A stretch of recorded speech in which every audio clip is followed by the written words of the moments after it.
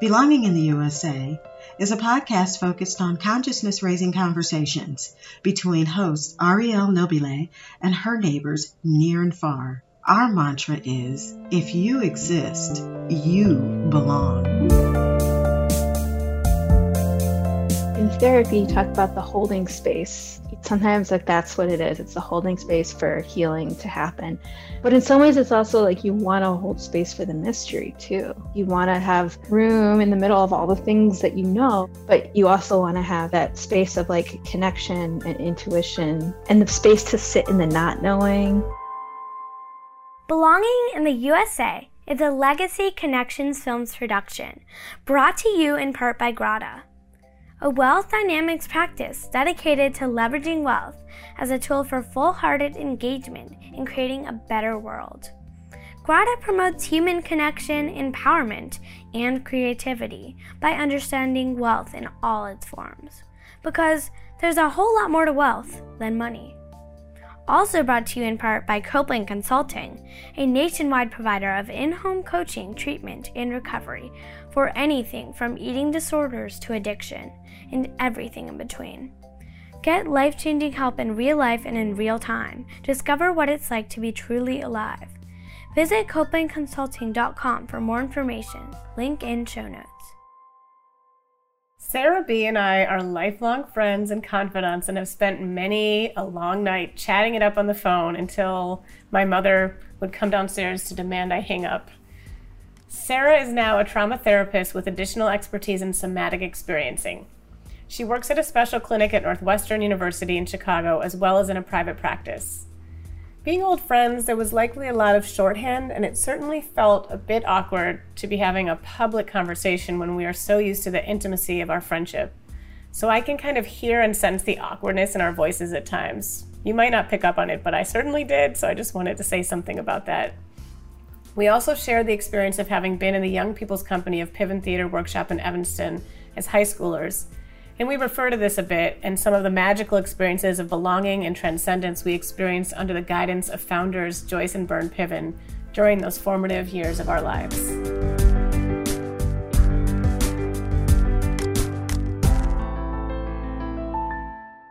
My whole series, Belonging in the USA, Stories from Our Neighbors, I probably wouldn't have gotten over the hump of sort of leaping to make it if it wasn't for Sarah and her believing eyes and ears. But I want to know from you, in this really weird time in the world, like the weirdest time of our entire lives, what is that phrase that I use all the time, belonging in the USA? What does that mean to you right now? One of the things that I've been thinking about this idea of belonging in the USA, I've been listening to a lot of political podcasts over the last administration, and people kept talking about this experiment of democracy and this idea that it's actually very fragile, and it's this thing that almost essentially could have ended or transformed into something very different. And I think that the ongoing experiment is this idea that we all participate in that experiment, and this idea of what that means to participate and what it means to be included in the conversation, and that idea of how do you actually create space for the multiplicity that is the US. I guess that's maybe what I think about these days right now, is belonging, is being allowed, invited to participate, to have your voice valued, have your dignity as a person, regardless of background or gender or identity or any of those things, wealth, all of that.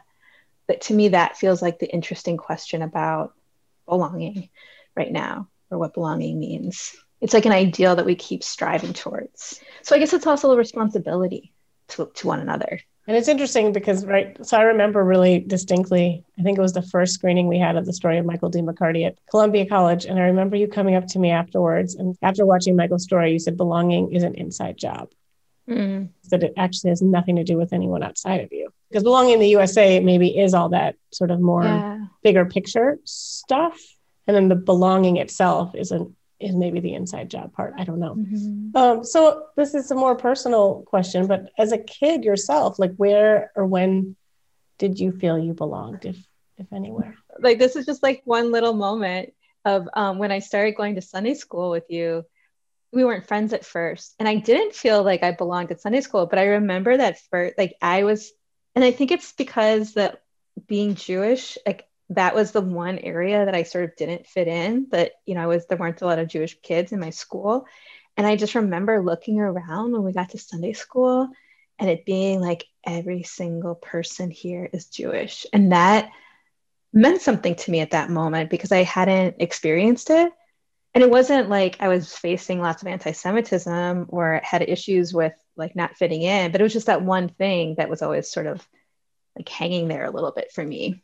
So that's like one moment. I wouldn't say that that's like a profound soul belonging moment, but I guess my personality is to feel kind of fraught in a lot of situations.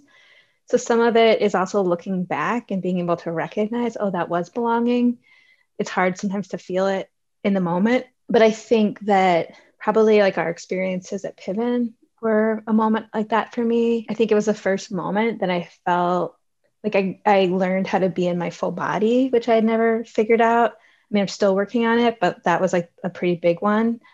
And to be a part, that idea of like being a part of ensemble, like being both an individual and also being part of something bigger than yourself in a way that's really like tangible. Parts of a whole. Oh yeah. I mean, that phrase is always in my head and heart, actually. So that was like everyone who's listening, that was a call, basically a theater game call. We basically all had to do sounds and movements, and we were parts of this machine that wasn't a real machine. It was a machine we were inventing every time newly. And you had to use full body sound and motion. And then the call was parts of a whole. Mm-hmm. And the connection you could feel across the space, people you could not see, but you could hear, you could sense. It was just this like really profound unity, which was a huge privilege to have that even language at that age. And I think to also be a young person and be creating with an ensemble, like being not working from a script, but working in ways that, you know, I continued to work as an adult.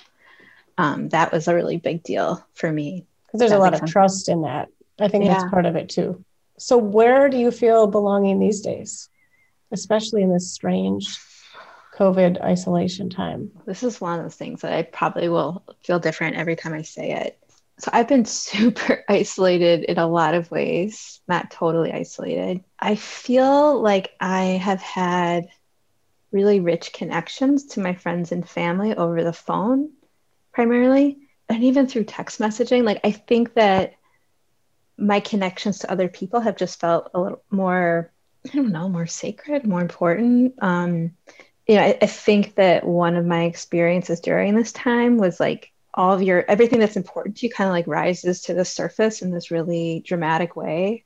And so for me, it was my relationships. And, you know, a lot of my relationships are really old. I mean, it's something and I have some new friendships as well. So I loved that. And I also, it was, you know, my life had been so chaotic and busy before COVID. And so really like the solitude felt really good. Like the stillness and the solitude, be it like sitting in my chair, looking out the window, or going for walks in my neighborhood and feeling a sense of connection to place, going for walks with friends. Like, I guess I felt a sense of belonging in those simple things. Well, and I think you're right. Like, I think you're bringing something up too. I think that there is maybe belonging and connection also go hand in hand. Like when we feel connected, we feel embodied, we feel presence, and that is like a belonging experience. Yes, there's something about just being that is part of that belonging that we do find in simple moments that we don't always notice. So maybe I'm just trying to make people notice these moments. People pay attention. At the beginning of the pandemic, I was listening to this somatic experiencing teacher. He was giving this lecture. There was, you know, all these different like people were just offering their thoughts on what was going on. And I remember his first name's Raja Selvam. And he talked about that because this crisis is such like a large global crisis, it's like a large enough screen for us all to project all of our personal existential fears and concerns against it. So like my experience at the beginning of COVID was like, oh my God, this is the content of my personal worst fears. Like everything I could have feared is suddenly happening. It's like my personal nightmare. And hearing him say that was really helpful to be like, oh, it's just that the screen is really big. It's not that my personal nightmare has come to pass. And then as a therapist during this time, I could start to hear, oh, like this is what this person's personal existential concerns are. But then kind of going back to this sense of like the belonging piece, I think it's also provided a screen for us to recognize whatever the opposite of that is, like the things that bring us into connection, or the things that connect us to our heart or our values or whatever it is. I'm not quite sure what the right word is. And it's interesting though, because everything in this world right now feels so extreme, right? Like so polarized, so big, black and white, us and them, this or that, this party, that party.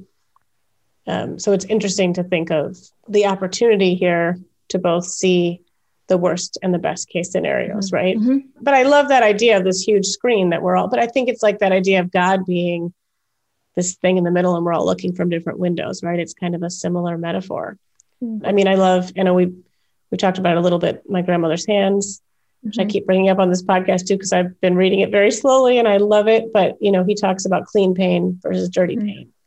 Here's his definitions. Clean pain is the pain that mends and can build your capacity for growth.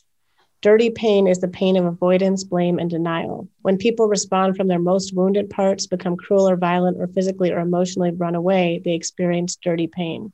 They also create more of it for themselves and others. I mean, I can say from my own experience, I think that, I've certainly been very busy during COVID, for which, I certainly have a lot of gratitude for that. But I think like most people, there was like a spinning or like a movement in our lives that just stopped. And so I think that some of the ways in which I was probably continuing to like reenact my own dirty pain stuff, I didn't have any of those things I could do. I just had to like sit with it. And not that I don't still have some, obviously I do, but it was such a startling experience, I think, to like have everything just change so quickly that I don't think you can not do some pretty deep questioning and look at yourself in different ways and look at your life in different ways. Yeah, it's definitely a reckoning. I mean, the word reckoning just keeps coming up for me this year. Yeah. So what is freedom? I think about, like, I have a couple, I don't know the answer, but the things that came to my mind were when I think about health. So like when I think about health in terms of when I'm working with, therapy clients, like I think about health as flexibility. I mean, like literally when our bodies are healthy, we're more flexible, but also, there's going to be pain in one's life, but to be able to like move back and forth, to not get like sucked into these sort of vortexes of despair, to have the freedom, I guess, to be able to experience and to experience other things as well. So that's like the first thing that came to my mind. And then I also had the thought of like the word came like unencumbered, but then the thought following that was the unbearable lightness of being. So I don't know. It's probably more complex. Well, but I think of that book and that word, that phrase all the time when I think about freedom, the unbearable lightness of being. Mm-hmm. I do, because it is like this. There's something about liberty and burden that are intertwined. And maybe it's not burden, maybe it's responsibility.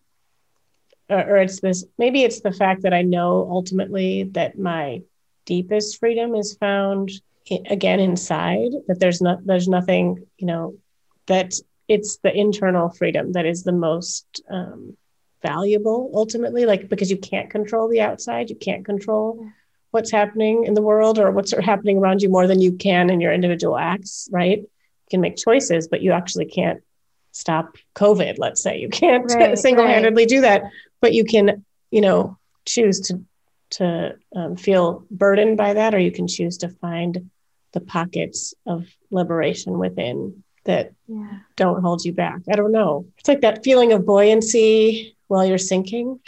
Mm. It brings up the complexity of like that there's a certain sort of negotiation of like how much you want to hold, like how much burden you want to carry because you're in connection with other people, and there just is an inevitable heaviness to that. And then how much you want that individuality. It's like there's such a trade-off.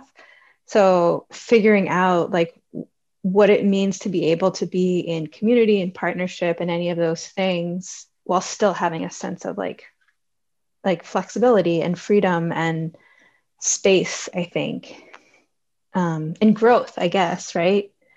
Like growth is a part of freedom. Well, and then, I mean, I think you and I have had so many conversations over the past few years, especially, I think about racism and just the concept of that phrase, you know, none of us are free until we're all free. Mm-hmm. And where that's where I think this complexity comes in this definition too, because it can't just be about my individual freedom, right? It can't just be about my individual rights. I mean, that's why we have been perpetuating unwittingly, right? Pretending we didn't notice white supremacy. Mm-hmm. Because we've been just saying, I don't know what you're talking about. I'm fine. And it's like, but there's so much more to it than you being fine. Right. And so and I think that's part of this thing you started to talk about earlier, the myth of America, like the US and the sort of way that we're creating it.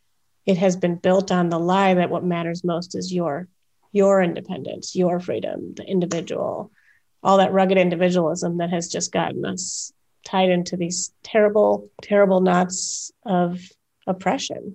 Well, I was at a training or I don't know, a conversation, a program yesterday about decolonizing mental health. And it was presented by some folks that had various identities, but including Native American, like the part connection to different Native tribes in the Americas.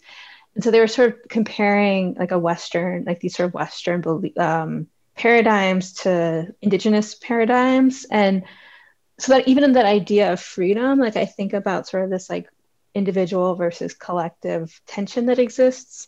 And I'd be so curious about what freedom means from other belief systems and other paradigms. Because I feel like there's something that's happening, that's probably been happening for a very long time, but really dramatically on the surface this year of saying like there's something about this particular Western paradigm that needs to be dismantled and needs to be rethought and refigured out. Reimagined, yeah, thank you. And so that was something that kind of came to my mind as well, is that I think as someone that is like very much a Western person, I feel like a lot of my thoughts feel unformed in this moment because well, it's your programming, it's your brain, it's the way we're all brainwashed depending on our life experience and culture and where we come from and how we are programmed. And you know what you're talking about with mental health too, we have so many fascinating conversations about that, but I was just with somebody who just spent a couple weeks in Peru with shamans, doing some plant medicine. And so many of the people, I think that in this paradigm, I like that word, in this culture, in this construct of reality that we consider mentally ill or crazy, would be shamans in other situations. Yeah. And that even shamans are like trendy in the West. Like it's, it's this thing where it's like, well, it's not an option. We need shamans. We need people who see differently. We need to have our vision of reality imploded, exploded, completely expanded. It's the only thing that might save us as a planet. I mean, I really do feel that. So, I mean, talking about this idea of freedom, like where now do you feel that sense of freedom? I think that the first answer that came to my mind is the luxury of time and space.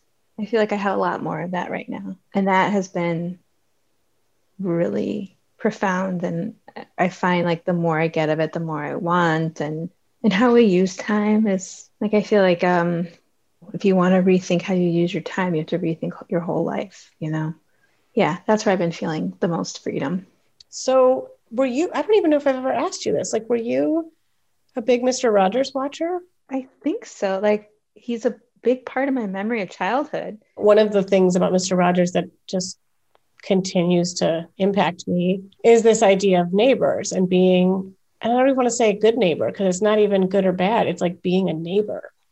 So how do you relate to this idea of neighbors? Well, my first thought is how I feel like I'm in sort of a perfect situation with my building where it's like I really like everyone in my building. It's totally the kind of building where I feel like people look out for each other. If you needed something, you could send a text to the building group text, blah, blah, blah. But we're not like hanging out together. Like this idea of people just stopping by feels like a really not appealing to me. Like I I like the idea of feeling like comfortable and safe with my neighbors. And I also, I like the idea of like really clear boundaries, which I don't think I learned that from Mr. Rogers. And like, what if you think about the broader sense of neighbors, like neighbors as nations and neighbors as, the word, like, because, when you know this about me and this whole right series and titles, it's not about nationalism, definitely. And it's not about even thinking of these borders, but it's about expanding that concept of what a neighbor is too. And I mean, in your work, you're constantly the holder of stories of people that aren't your actual neighbors, but like you can see them in that context. And maybe neighbor is the wrong word. I'm just using that word as a container for something else. Okay, this is not a formed thought, but like the words that come to mind are safe, safety, and welcoming. So I feel that in my building. I feel that relatively in my neighborhood. And when I think about, so I work in a clinic that I think a lot of the folks that come to our clinic feel a great sense of belonging, and thinking about also that idea of like dignity, having a place where one's dignity is affirmed, also where one's needs are met. If you come to like a doctor's office, like you have certain needs you want met and you want them met in a way that supports your dignity.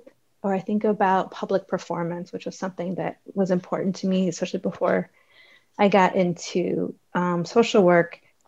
Shared spaces where, people feel that their dignity is affirmed, where they feel safe, where they feel welcomed. Yeah, and as I'm hearing you say all that, it reminds me of heartbreak. As far as, because I was just listening to this I did listen to this one podcast today I'm starting to listen to, which is called Code Switch. It's an NPR podcast. Mm-hmm. Just talking about literal neighborhoods and how they've been formed in this country and redlining and all of these things. It's like the entire plan and design of our country has been created to make some people feel that sense of welcoming and dignity in certain spaces and not in others, right. And all of that. And so, again, I think we need to redefine, reimagine what neighbors are and who we consider neighbors. And I should say that I'm in a consultation group and we're reading a book called The Politics of Trauma by Stacey Haynes. And she talks, and so I'm actually picking up the book right now, about safety, belonging, and dignity. So safety, belonging, and dignity. Those are powerful. So what are some of the practices that you either intend to do or do on a regular basis that keep you centered, motivated, inspired as an artist, and like able to do the work you do? So I think a big thing this year has been taking walks, which I had kind of put on hold for the winter. I took a walk yesterday though for the first time in a while, like just a long wandering walk. That's another kind of COVID rediscovery. Is I think before this last year, every once in a while I'd go on some like epic long walk, or hop on the train and just like kind of have a meandering. And it always felt, because I thought I was so busy, or that was like so much a part of how I thought of my life, that felt like just really like luxurious, like decadent. Yeah, decadent. But I think that this summer, the walks became much more like a part of like staying sane. And I think also trying to be connected to my body in different ways, and the need to be outside felt more intense. So walking was a really wonderful thing. And then I listened to music, which I don't listen to as much at home, or I listen to a podcast or something. I think my connections with other people are a really big part of all of this. Those are like the two big things. Yeah, but walking and music. I mean, I don't know. Music is such a major part of my life too, that if I go a couple of days without listening to any music, I'm like, what's going on with me? Like something's up. Because there's some, it's like, and it's not just background for me music. It is influencing the whole, it's like setting the stage. It's like tone to my life. Yeah. And it's funny. It's like, I have a lot of musicians in my life, but I can go a long time without listening to music. And so I guess that was something about reconnecting to that this summer that was actually really important. As a kid, like reading was such a big part of my life, and like reading fiction. And as I got older, I grew farther and farther and farther from that. And I think, grad school was kind of like a nail in the coffin. Like I just like kind of killed my love of reading. And so, but it's one of those things that like, if I can sink into a book, it's like such an important barometer of my mental health. And I think I've been finding my way back into fiction, which has felt so valuable. So that's something I hope to continue to be able to make space for. Again, like I haven't had the bandwidth for it for a long time, but recently I've come back into taking classes, like creative classes that have very little to do with my like professional life. And that is really important to me, like having places where like you can be a novice, you can learn new things. The stakes are really low, but you get to learn new skills has felt really important to me. Yeah, lifelong learning is so important. And that's, and it's a beautiful gift of this time to be able to even just ask yourself, what are you interested in? What do you want to learn? What do you want to do? And it's funny. So this is totally shifting gears for a second, and it might circle back. But I mean, as I go on and on about the ways in which we were probably raised in a very wealthier, privileged, white world and all of that goes with it, at the same time, I recognize the individual stories that make that up. And I recognize, I don't want to be us and theming that either. So like, what are some solutions you feel for the us and theming or the polarization that's going on? Well, I think that, there's times when, I think that if people from like different, like, I don't know, from the different groups that people are talking about, I think that and hopefully listening to their perspectives with humility, I think that that's important. I think that's something that I'm continuing to work on. Like I think about, like I had this thought at one point about, like I was thinking about my first car that I had, like thinking about all the people that rode in that car. Like you think about like, what's the point of life? What's the purpose of life? Or what's a goal? And I think about like getting to travel. Like I'm not a very well-traveled person at all. But I feel like within the sort of small geography of places that I've spent time, which is mostly Chicago or Chicago area, to get to sort of like visit as much of that as possible. And I think that can be through like, physically visiting, but it can also be through like your connections to people in these different parts of wherever it is that you live. And that can be also so it can be through conversation and relationship. It can be through reading or taking in stories. But that's like one way in which I feel really rich, is that I feel like I have gotten a chance to walk in a variety of experiences, I guess. Of worlds, it seems like. Maybe you've already mentioned these things, but I just want to ask you this. What really lifts your spirits right now? What gives you hope? What inspires you? Things that give me hope. Like the things that came to my mind were like the COVID vaccine. And like right now, like being outside in nature, like the things that feel, which I don't do enough of, but the things that feel sort of like they don't change, or they don't change in quick ways. I think this, like the feeling of connection has just felt really tender this last year, and I've been really grateful for that. I feel like in some ways I felt a lot closer to people this year in a certain way. And then I think about my work. Like I had this work that I did for a long time as an artist that I still do a little bit, but mostly It's like as a therapist, and getting to like witness the ways in which people are in transformation and growth, and it feels like really, really, really, really humbling and mysterious. So there's sort of this like balance between like, here's all the things that we know, and here's all the research, and I've done like a lot of training, and I have a lot more to do, and all this stuff. And then there's just like the mystery, like it feels like kind of holy. You're like, I don't know what's going on, but something's happening. And it's like, it comes back to Piven a little bit of like when you're in the space with somebody and there's like that moment of transformation, like you lock eyes. I remember, okay, here's a Joyce story, whose birthday I think is today. Oh, happy birthday, Joyce. Not the day that this will air, but the day that we're talking. And I was teaching a junior high summer class, which was like a really, like that's a hard class to teach because for lots of reasons, junior high in the summer, awkward. And Joyce came in and we were playing this game called Fingers, which is like this improv scene game that Ariel knows. And I remember like Joyce kept stopping. So basically the game is, I won't go into all the details, but essentially it's like you're doing this, like there's all this like movement, da, da, da, da, da, and then there's like when you fall into unison from wherever your bodies are, you burst into scene. And so what was happening was like people were finding that moment of unison, and you could actually see them like going into their heads and then like, really quickly like thinking about what they're going to do, which is what we do when we're terrified, right? We try to make order out of it. And Joyce kept stopping them. And I remember she was saying, what's the hardest part? Basically the beginning and the ending, because that's where you have to really, truly find it together. The middle is pretty easy, but the beginning and the end is really hard.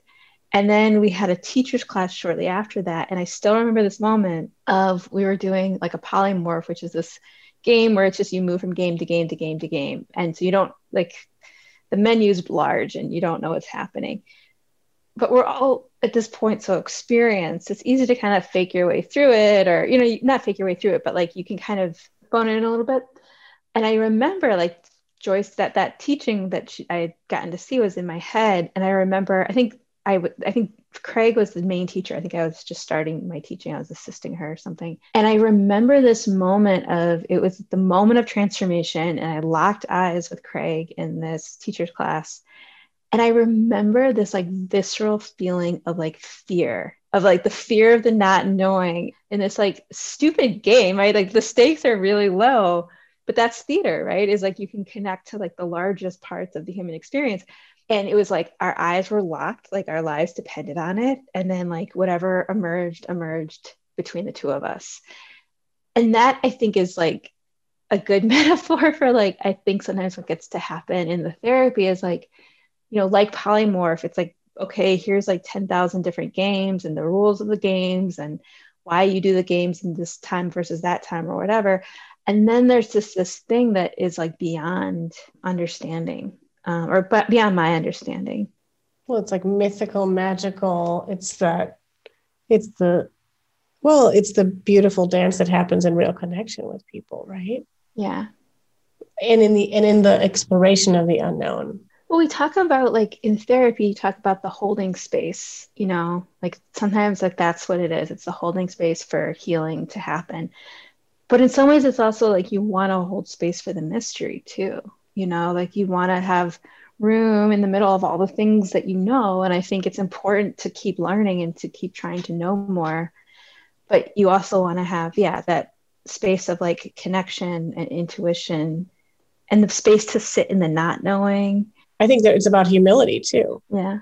Like not coming in with this attitude that you know what's better for someone in their own healing journey. Yeah. And I think that's what we as a world need more of. Just people who aren't coming to the table saying, this is the answer, this is the solution. I mean, that energy you're talking about, even if it's fear that comes up, I mean, that moment of eye contact, that moment of possibility could break you into joyful laughter. It could break you into crying. It could break you into anything. It's the unknown mystery of human beingness together. And it's so big that we need to hold it together, and I think that's been what's so hard about this year is that people were confronted with really big, oftentimes a lot of really painful things simultaneously, and the ways that we know how to hold that together became far less accessible. And I think like, I've been very privileged in a lot of ways, but certainly one in that, I'm not one of the 500,000 people that like lost, 500,000 people have died from COVID this last year, and I can't imagine being in those hospital rooms or having my family in those hospital rooms. I've known people that have been in the hospital rooms, but they all came out. And so I think that there's also this like groundswell of grief that we're not, like, I know that I'm a little dissociated from it at this point, and I don't know what's going to happen. I hope there's a space for us to be able to connect into it collectively, because I also think it's too big for us to not share in holding. And it's not just COVID. I mean, it's like a million things, not even just this year, but if we just look at this last year. No, and I think that we actually have, I think it's, and you and I have talked about this, but I think it's a beautiful opportunity to look around for the ways in which grief is both denied, generally speaking, in the construct of the US and how we deal with just being human, but also how we collectively grieve and how we can learn how that shows up. Because I really do feel like if we're not grieving fully, we're not living fully, because it like brings us into our aliveness to acknowledge the fullness of human experience, and that like to collective trauma, individual trauma. I don't know, you're a trauma therapist and I'm not, but like just the facts of human history and how could we not all be carrying huge weights of that epigenetic transmission of trauma in our bones. And so I remember when I was teaching, Joyce Pittman, who was Joyce and Byrne Pittman's founded this theater that we're talking about. And she was on this sort of, I think, important kick, right? Of, realizing, and this was certainly my experience, like kids would come, home after class and the parents were like, what'd you do? And they'd be like, we play tag. And they're like, parents would be like, why are we paying for this? And so, she was really kind of pushing the teachers to articulate, the principles of the games, certainly when the parents were in the room, but also with the kids, like really to try to draw that connection so people understood, like, why are we doing this? What does this have to do with theater? And I recall one parent in particular who had a child that was very, very involved. And the parent was like, I don't think my kid is talented at this, actually. Like, why do you think that she should continue? And I remember, and I used to say this kind of in the classes, is that this work is really excellent for, there's certainly a lot of alumni that have gone on to become, well-respected actors or directors or whatever. But there's also a lot of alumni that have gone on to become journalists and teachers and filmmakers, but also that like the training is for that too. The training is one that I think deepens your sense of connection and humanity. Yes, because I think it brings not only belonging, but it does playing those games in ensemble. It brings a sense of freedom. Because I remember going into Cook County Jail and seeing the women that they were working with there, just how, it was an it's the jail. It's oppressive. I felt awful being in there for the, just walking through those halls, and I wasn't incarcerated there. Right. And yet I saw also the joy of the women who got a chance to play these games and perform them for an audience and feel human. I think you're right. It's about bringing up more sharing humanity, sharing what it means to be a person. And what's interesting about that, so I think that project at Cook County was inspired by a talk that Shira Piven gave, who's Joyce and Byrne's daughter, about work that was being done in the prison system in LA with the Actors Gang, which is a Commedia dell'arte troupe that was started by, I believe, Tim Robbins and probably some other folks as well. They're all artists. They're like, well, we think art is important. And so they were doing this really awesome Commedia theater program in, I don't know if it was the jail or the prison. And then somehow they discovered that people who were involved in this had like lower rates of recidivism, when they were released. And so somebody was like, well, we should research this, and I don't know what the outcomes have been, but I do know what the outcome is because that's why they're researching it. But they put a lot of money into sort of collecting data about this because they were like surprised at what they were seeing. And there's this economist who, I think he won like Nobel Pulitzer Prize. The economist, which one would they win? Nobel Prize, probably. He won a really important prize. He did this research on sort of this like basically threw a lot of resources at this early childhood education program, like a lot of resources. And what they discovered was that, many, many years down the line, that the children who had been part of that program, their life outcomes were so much better according to these measures that they were looking at, like they were less likely to be on food stamps or receive a welfare checks or be incarcerated, like all these things that cost the system and cost the taxpayers a lot of money. So basically this program paid for itself. So I think about these different things, right? Like when we treat people well and when we uphold their dignity, like good things happen. Like it's not right. But I would argue that the reason that we're not doing that on a mass scale, there's lots of reasons, but the main reason, again, I'm going to be a broken record on here, is in order to uphold and maintain white supremacy, we have to have an us and them, we have to have an other, we have to have this hierarchy that we have and live with. And so we don't want, ultimately, even though we might want everyone to be doing better and to be on a better, even playing field on some ways, that's not how it is. And so many of these efforts even can look like white saviorism, right? These are sort of, that may not be the intention of it, right? Because it never is, but it can look like coming in and saying, this is good for you, do this, to communities that aren't necessarily asking for something. It's like Michael's story. And that's what I was thinking about when you were talking too. Like, he's part of the arts and correction world in California, and he gets to go in and teach these storytelling workshops to inmates. And I don't know yet if they're measuring. That's the other thing. Like, it's amazing that they even did a study about that, because I don't even know if they're do they want to measure? Do they want, we have a huge prison industrial complex that wants to keep people that's for profit, right? I think that may be hopefully shifting now, but it's been a thing. So that when you have profitable prisons and you want inmates for those prisons, then the idealism that I feel like you and I have of like wanting to give these tools to people that may not have access to them otherwise. Because I think we have to be real about like, who are the populations in those prisons are people of color at this point. And so that's why I'm talking about the white saviorism thing, because I do think it becomes about. And just to say, I think, but I don't remember for sure, I think that the early childhood education might have been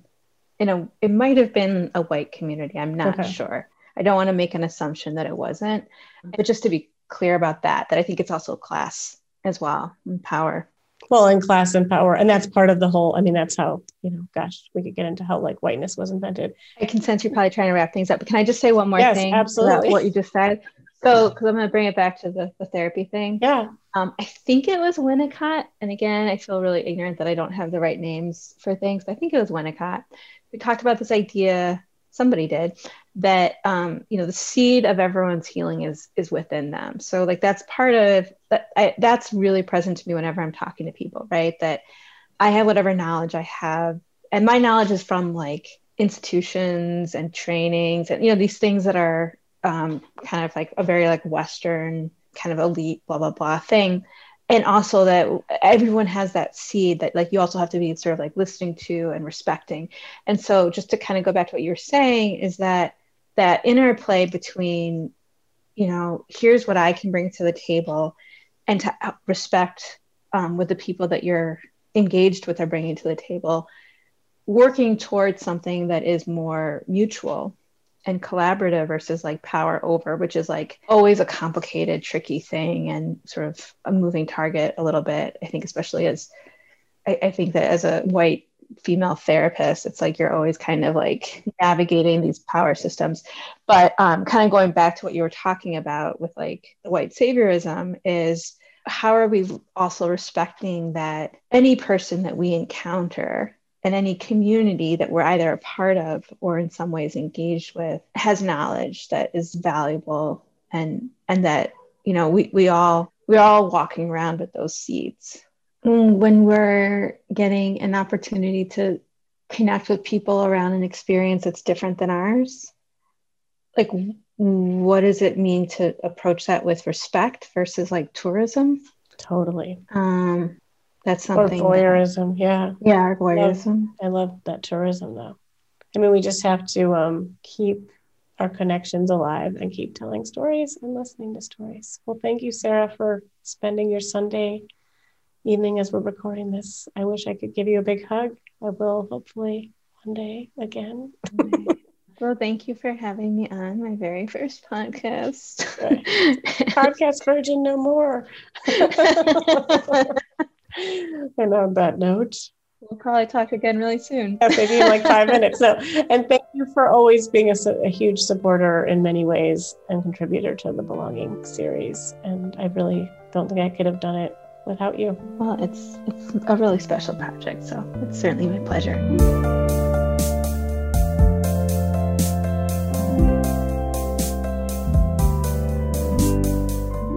Thank you for listening. Please subscribe wherever you like to listen to podcasts and write us a review. Follow us on Instagram and Facebook at Belonging in the USA and on Twitter at Belonging Series. You can also learn more about our work, subscribe to our newsletter, and make a tax-deductible donation at belongingintheusa.com.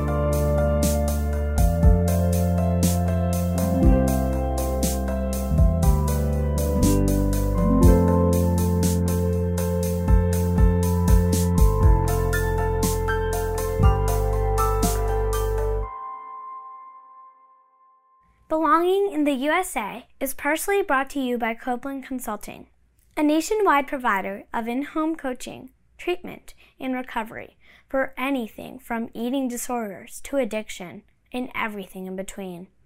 Get life-changing help in real life and in real time. Discover what it's like to be truly alive. Visit CopelandConsulting.com for more information. Link in show notes.